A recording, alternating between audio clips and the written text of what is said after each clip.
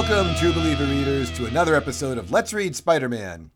Best podcast to break down hard-hitting dialogue such as, "Oh, Peter, why must you continually treat me like a used dish rag?" Here to provide analysis for that line and so much more is my friend Eddie. How are you today, Eddie? It drives me crazy that Peter Parker is such a jerk to poor Debbie Whitman. I am feeling quite good about Spider-Man, although Peter Parker is bothering me with the ladies in his life. How about you, James B? Well, I think you're pretty excited because today is April 21st, Big Word Day. Is it, James B? You've caught me off guard. I'll have to think of something like an onomatopoeia. Well, save that one for the next podcast. Instead, just, when the opportunity presents itself, I'm sure you'll be ready to celebrate. It's also National Hemp Day or something, but I really don't have anything to say about that. So we'll stick with what we know. And one thing we do know is some of the characters that are going to be appearing in these books might require a little background information for our guests.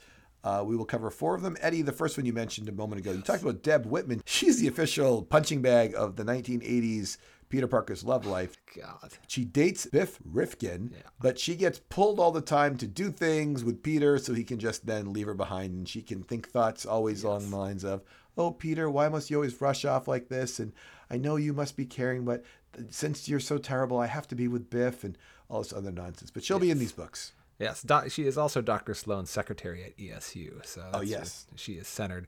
Lance Bannon shows up in these books. This is Peter's new rival at the Bugle for taking photographs. He's a rather suave character. He makes a move on at least 1 or 2 of the secretaries in a couple of these books. So we'll see him irking Peter throughout. Yeah, one character who's not very suave, as you say, is Madam Webb. She's basically Aunt May aged. Her eyes are covered with like a blindfold looking thing, and she is attached to some machine, and she's allowed to see sort of the future, and she makes phone calls from there all the time to Peter and Spider-Man because she knows they're the same person, asking him for help and having him prevent crimes and stuff like that. Yeah. Interesting powers we will learn. Wong appears in these books. He is, noted for the record, James, one of my favorite characters in the Marvel Cinematic Universe. Great role he plays. But in these books, he plays the same role, although much smaller, as Doctor Strange's assistant. Mostly he's around to be like, "Doctor Strange isn't here, Spider-Man. Sorry, man. You're going to have to do something else." Well, it's time for a modified version of one of our segments. This one's going to be called, "Does Eddie Know Who Plays His Favorite Character Wong in the MCU?"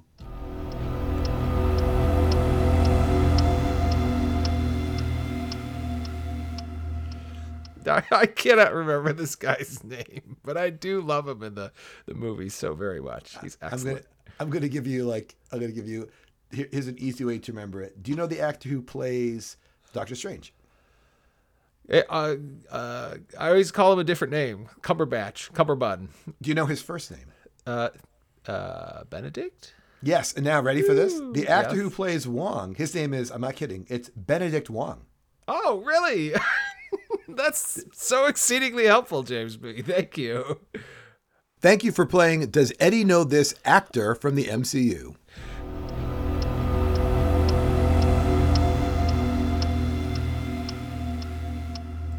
Maybe next time you'll be able to remember it. Don't bet on it, but the listeners will enjoy me stumbling over forgetting something that was told to me during this one. Hopefully you don't stumble in the summary of our first book, and that book is from May of 1982. Stan Lee presents The Amazing Spider-Man 228 Murder by Spider, written by Jan Stranad, pencils by Rick Leonardi, and ink by Dave Simons. This sounds like names I don't recognize. That's never good, Eddie. We open our shocking offbeat James issue with an aging reclusive mogul, Adelaide Schmidt, killed by spiders.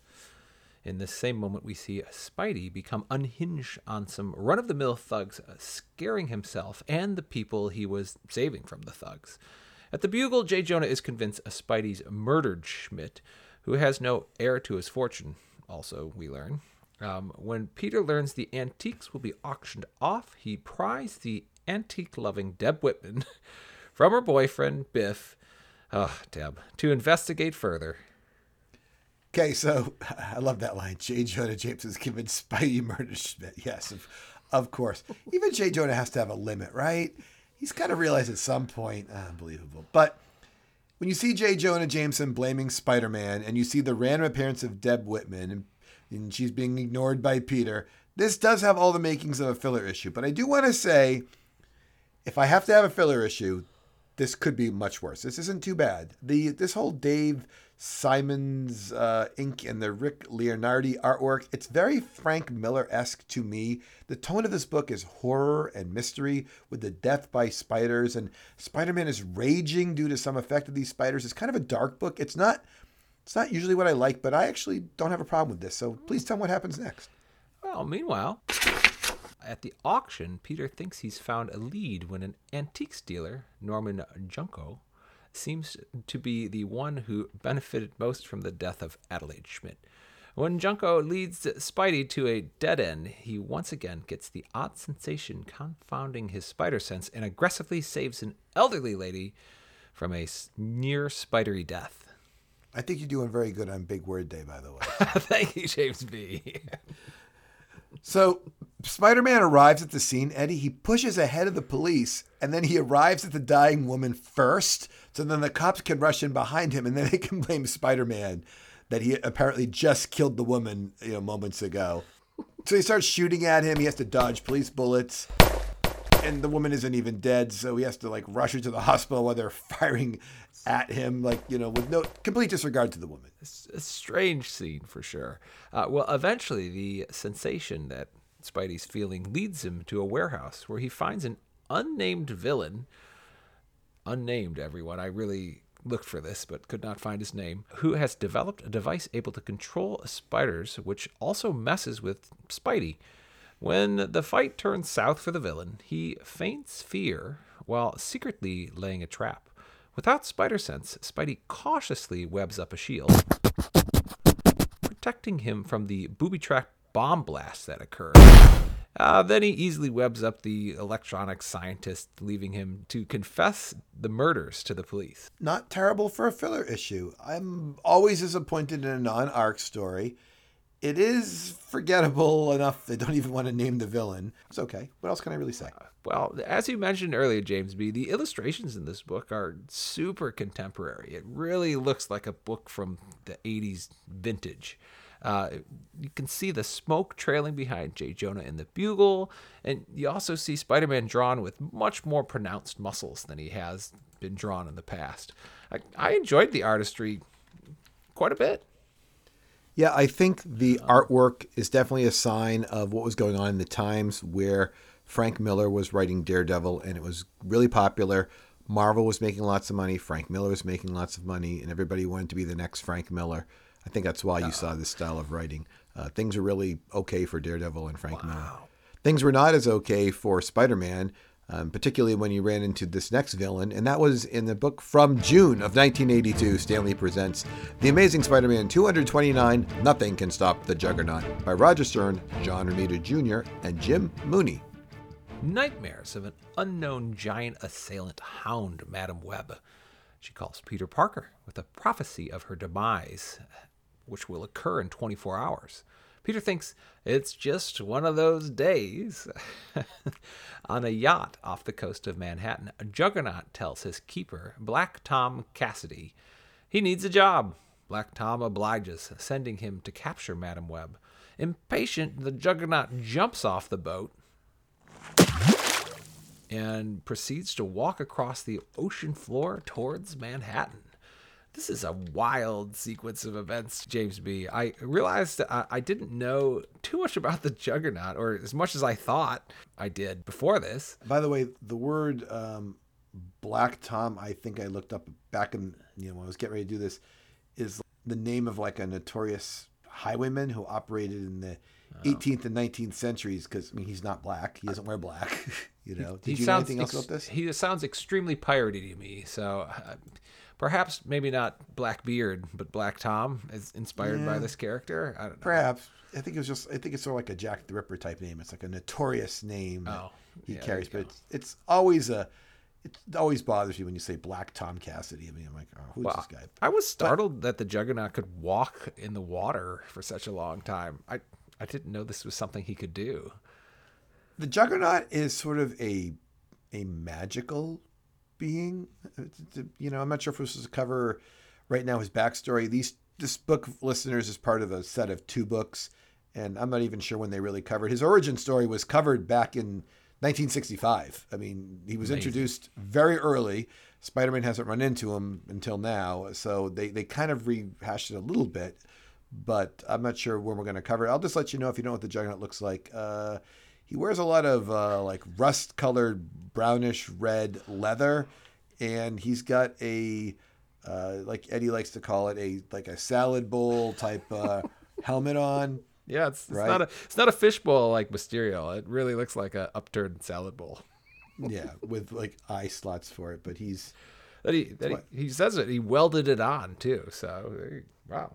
Well, I'll squeeze a little bit of his summary later on. Let us know a little bit more about what happens. I want to know. He's walking across the ocean floor right now. So let's see what's going on. Well, we move to the Bugle, where Joe Robbie has no assignments for Peter because Lance Bannon has been snatching them up. As Peter also chats with Gloria Grant, Betty Brant shows up. Betty informs the trio she's hopeful she's still married and ready to be Joe Robbie's secretary again. So, I should be focused on this whole Juggernaut story, which I will be in a moment. He goes, well, I'll be. It's Betty Brant. That's Joe Robbie. Yes. And he says, Betty Brant leads Robbie. She goes, I'm still married. She says, hopefully for a long, long time. She's happily married again, even though maybe was making passes on Peter, pretty aggressive ones, I thought, before. Yeah, I don't know if she's going to make it for like 50 issues being married, but right now it's hopefully for a long, long time. They wanted to kind of hammer that home, didn't she? Because remember she took off to go to Europe to go find Ned. I thought so. Because isn't he like on assignment in like England or something for some strange reason? For a really long time, and she went there, and then she came back because she was unhappy to see Peter, mostly. Jeez. Big difference between being Joe Robbie's secretary and J. Jonah's secretary. Well, it turns out Betty holds no grudges against Peter, and apparently they are platonic friends again. But when Madam Web calls the Bugle and talks to Peter, he's off to help. Meanwhile, the Juggernaut continues his slow march of destruction through all sorts of things towards Madam Web's apartment. The Juggernaut literally walks through cars, walls, an arsenal of police weapons, and even Spider-Man's web wall. Spidey seeks Dr. Strange, and with the help of Wong, electrocutes the Juggernaut. However, it is not enough, and the Juggernaut plucks Madam Web from her chair. After removing her, Spidey informs old Juggy that she will die without her life support. She's connected to this giant machine, everyone. The Juggernaut leaves her, and as Madam Web is carted to the hospital, Spider-Man vows revenge. So Juggernaut picks up Madam Web and then realizes that because Spider-Man says something that she's going to die. And Juggernaut thinks, well, I guess I don't need to bring her to Black Tom Cassidy. He leaves her. So Spider-Man decides, I'm going to bring her to the hospital. Why would Spider-Man just put her back in the chair? Nope, he's going to bring her to the hospital, which will set up a variety of situations with her in a hospital. Juggernaut? Super unstoppable, except for the fact he didn't want to bring her in. He could do whatever he wanted. He was pretty unstoppable. Incredibly unstoppable. They throw all sorts of things at him. Spider-Man throws all sorts of things at him. And like I said, I thought I knew things about Juggernaut. I did not know he was this invulnerable. It's amazing. He has this force field and everything that keeps all sorts of stuff from hurting him. Spidey goes to Madam Web and says, get the Avengers or the Fantastic Four. And she's like, I already tried. Sorry, man. And then Wong tells Spidey to go find the X-Men. I guess we'll have to bop into a comic book store and see how the X-Men dealt with him before. Oh, well, I actually did that for us. Okay. I went and said, well, I know his origins way back in time. Like, how'd they defeat him the first time? They took off his helmet. And then they just knocked him out in the head. That was it. But in this version, his helmet is now magically protecting him. Welded. It's like so that option's off the table. And you figured this is my one weakness, just like the Beetle. You figure out your one weakness, or Molten Man, you just get better. Hopefully, unlike Molten Man or the Beetle, he actually does get better. I had one other issue with this book, disregarding the Juggernaut. Spider-Man references himself as the Amazing, and in the Peter Parker, the Spectacular Spider-Man books, he references himself as Spectacular. I understand there's like a syntax problem here of wanting to use the right superlative for describing Spider-Man. But man, when I was younger, I was like, wait, is this the same Spider-Man? Why would he call himself really? That really confused amazing? you. But because it's like, I thought it was like two different universes or something. Why would you like refer to yourself this way or that way differently? I didn't like it at all. It bothers me still to this day. Poor young Eddie. I actually like it. I think it makes him, I feel like he's in the slightly 616A versus 616B universe. I feel like keeps me grounded where I am. Like the same way that the girlfriends are a little different in each book. It bothers me when I'm like, wait, why is Steve Hopkins in The Amazing Spider-Man? Go back to your Peter Parker books. Go over there with Marcy. That's who you should be dating when you're in that book. Leave him alone. Oh. So, what's that blonde girl we haven't seen in a while? The one who was a Marvel team up that he was dating briefly. Remember her? Sissy Ironwood. Good job, Eddie.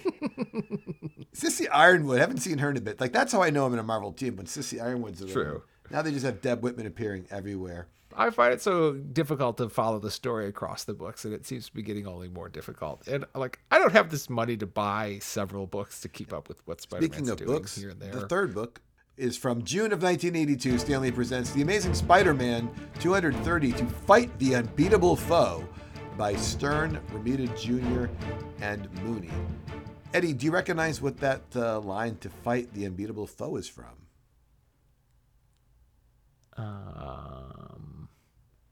No. I don't. I thought that was a line from the Don Quixote.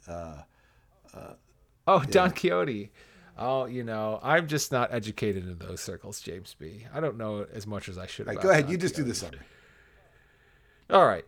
Spidey is out for vengeance against the villain who may have killed Madam Web. I like saying that, James B. May have killed her, right? The Juggernaut. He attacks, but despite dropping a building on the Juggernaut, nothing stops him. The Juggernaut, on page 2, by the way, everyone, says, "A fine thing I come all this way to grab an old woman, and I can't move her without killing her. If only Black Tom had found out more about her before sending me on this wild goose chase." If I recall, Juggernaut, you jumped off the boat before Black Tom was done talking to you. A little obnoxious. But at least they're letting the reader know why he left her behind. They're kind of reinforced. Kind of negates, by the way, the entire previous book. You could have just skipped 229. This one thing covered exactly everything that's happened. We move over to the Bugle, where J. Jonah catches Lance Bannon flirting with the secretaries and sends them to the Hudson, where the Juggernaut is coming into focus on Black Tom's binoculars. Spidey can't seem to do more than tickle the salad bowl-headed villain, and so he takes the fight to 100 by crashing a gasoline truck into the Juggernaut. Even from a distance, the inferno burns Spidey, but the Juggernaut remains unfazed. Yeah, Eddie, the Juggernaut seems to be the toughest opponent in a long time. That previous attack would kill every other Spider-Man foe I can think of recently, except maybe the Spider Slayer. Maybe that could survive it, but that would have killed everybody. It's like a full gasoline truck that just explodes.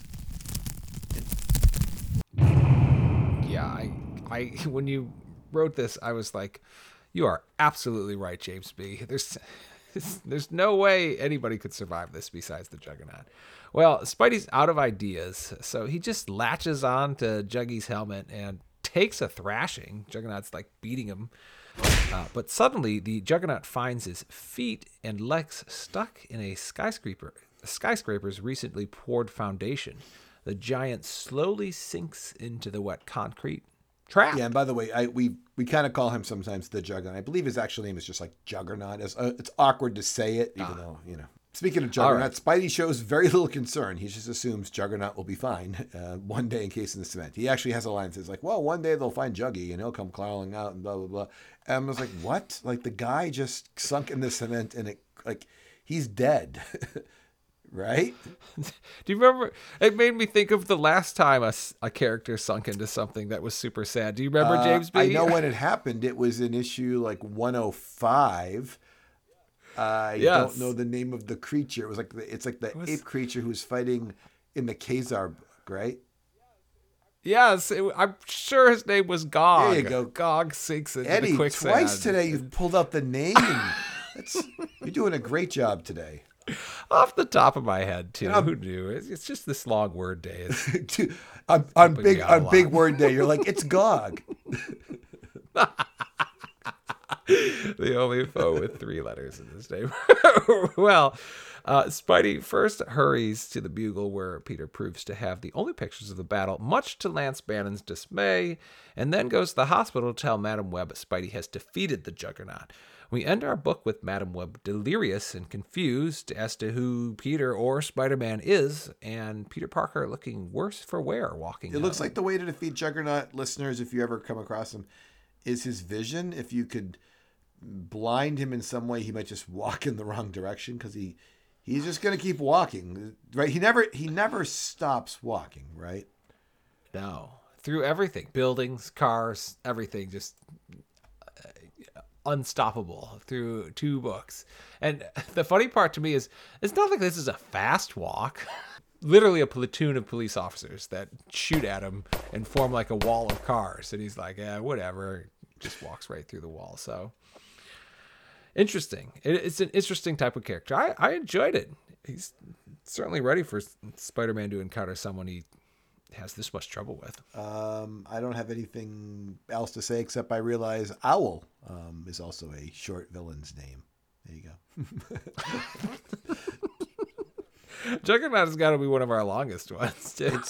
It's true. Good for Long Word Day. All right, James B. Eddie, it's time for our sponsor. Okay. Eddie, are you looking for the next great footwear item so you can be the cool kid in your neighborhood? Ooh, I actually really like footwear in general, so yes, absolutely. All right, well, now from the makers of Uggs comes Jugs. That's right. The boots that Juggernaut wears, featured throughout this whole 229 and 230. Eddie, the Juggernaut does an awful lot of walking, yet he doesn't get plantar fasciitis or other foot ailments. He wears Jugs, which are resin-based foam and rubber boots. Think like Crocs, but like full boots, okay? Jugs come in styles such as with straps and without straps, and in the color rust. Eddie, they're guaranteed not to break down or wear out so long as you wear them and keep walking in them. That's right. The reverse magical properties keep these $1,500 boots from breaking down while they're in use. These shoes are literally unstoppable, except when they're sitting home in a box or in wet cement. Proceeds from Jug sales help those kids at the Brotherhood of Mutants. Jugs are available at fine retailers such as Costco, Puffer Reds, and the Brick and Mortar Modern General Store. Eddie, are you going to pick up yourself a pair of Jugs? If I can hop on down to Puffer Reds, I will. Well, there you go. James B., I had to look very closely at them. I guess I could do some swashbuckling if I had them. That's what these shoes look like. But the inability to stop walking, that's what it says there. You know how normal shoes, the more you wear them, the more they wear out. Now, I know this sounds like some kind of trick, but just listen.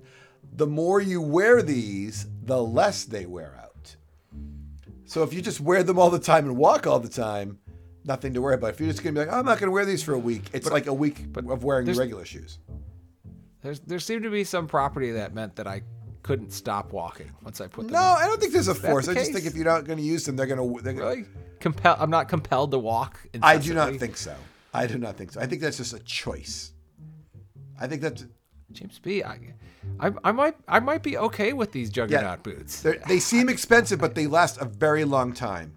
So over the course of, a lot of boots cost in real, regular boots that aren't our sponsors. They do cost sometimes like $300 and $800. So $1,500 is not terrible for boots that you can wear essentially forever. I could wear these for the rest of my life. Correct. We can call you Black Tom Eddie. You could be a pirate. James B, this could be. It's been a while, James B. I think this sponsor appeals. Yeah, to me. I actually didn't. I thought you might go for the sponsor too. I thought you do, and I hope our listeners feel the same way. I'm big on hiking and all sorts of things, so to do with boots. Yeah, wow, lots of creative fighting in this book, James B. Is that a good thing? I think so. We usually don't talk about the fight sequences that happen because, I mean, how many different ways can Spider-Man punch somebody? But he's really having a huge problem with Juggernaut, and a lot of this book is devoted to him fighting the Juggernaut. So, he hits him with like the wrecking ball, like I said, and then drives this truck into him. And then when he's just out of ideas, decides to like jump on top of him and basically grab his helmet. It just gets, I like how it gets more and more desperate. Like he keeps trying to one up his previous whatever move he tried to do on Juggernaut. Eddie, if people wanted to tell us the moves they would do on Juggernaut, how would they reach us? You can email us anytime at letsreadspiderman@gmail.com. Or you can find us on Twitter at Let's Read Spidey. And now it's time for the close. I'm James B., joined by Eddie. And remember, listeners, nothing, not an exploding gas truck, not a wrecking ball, not even Spider-Man can stop the Juggernaut. Except for some wet cement. Goodbye. Bye.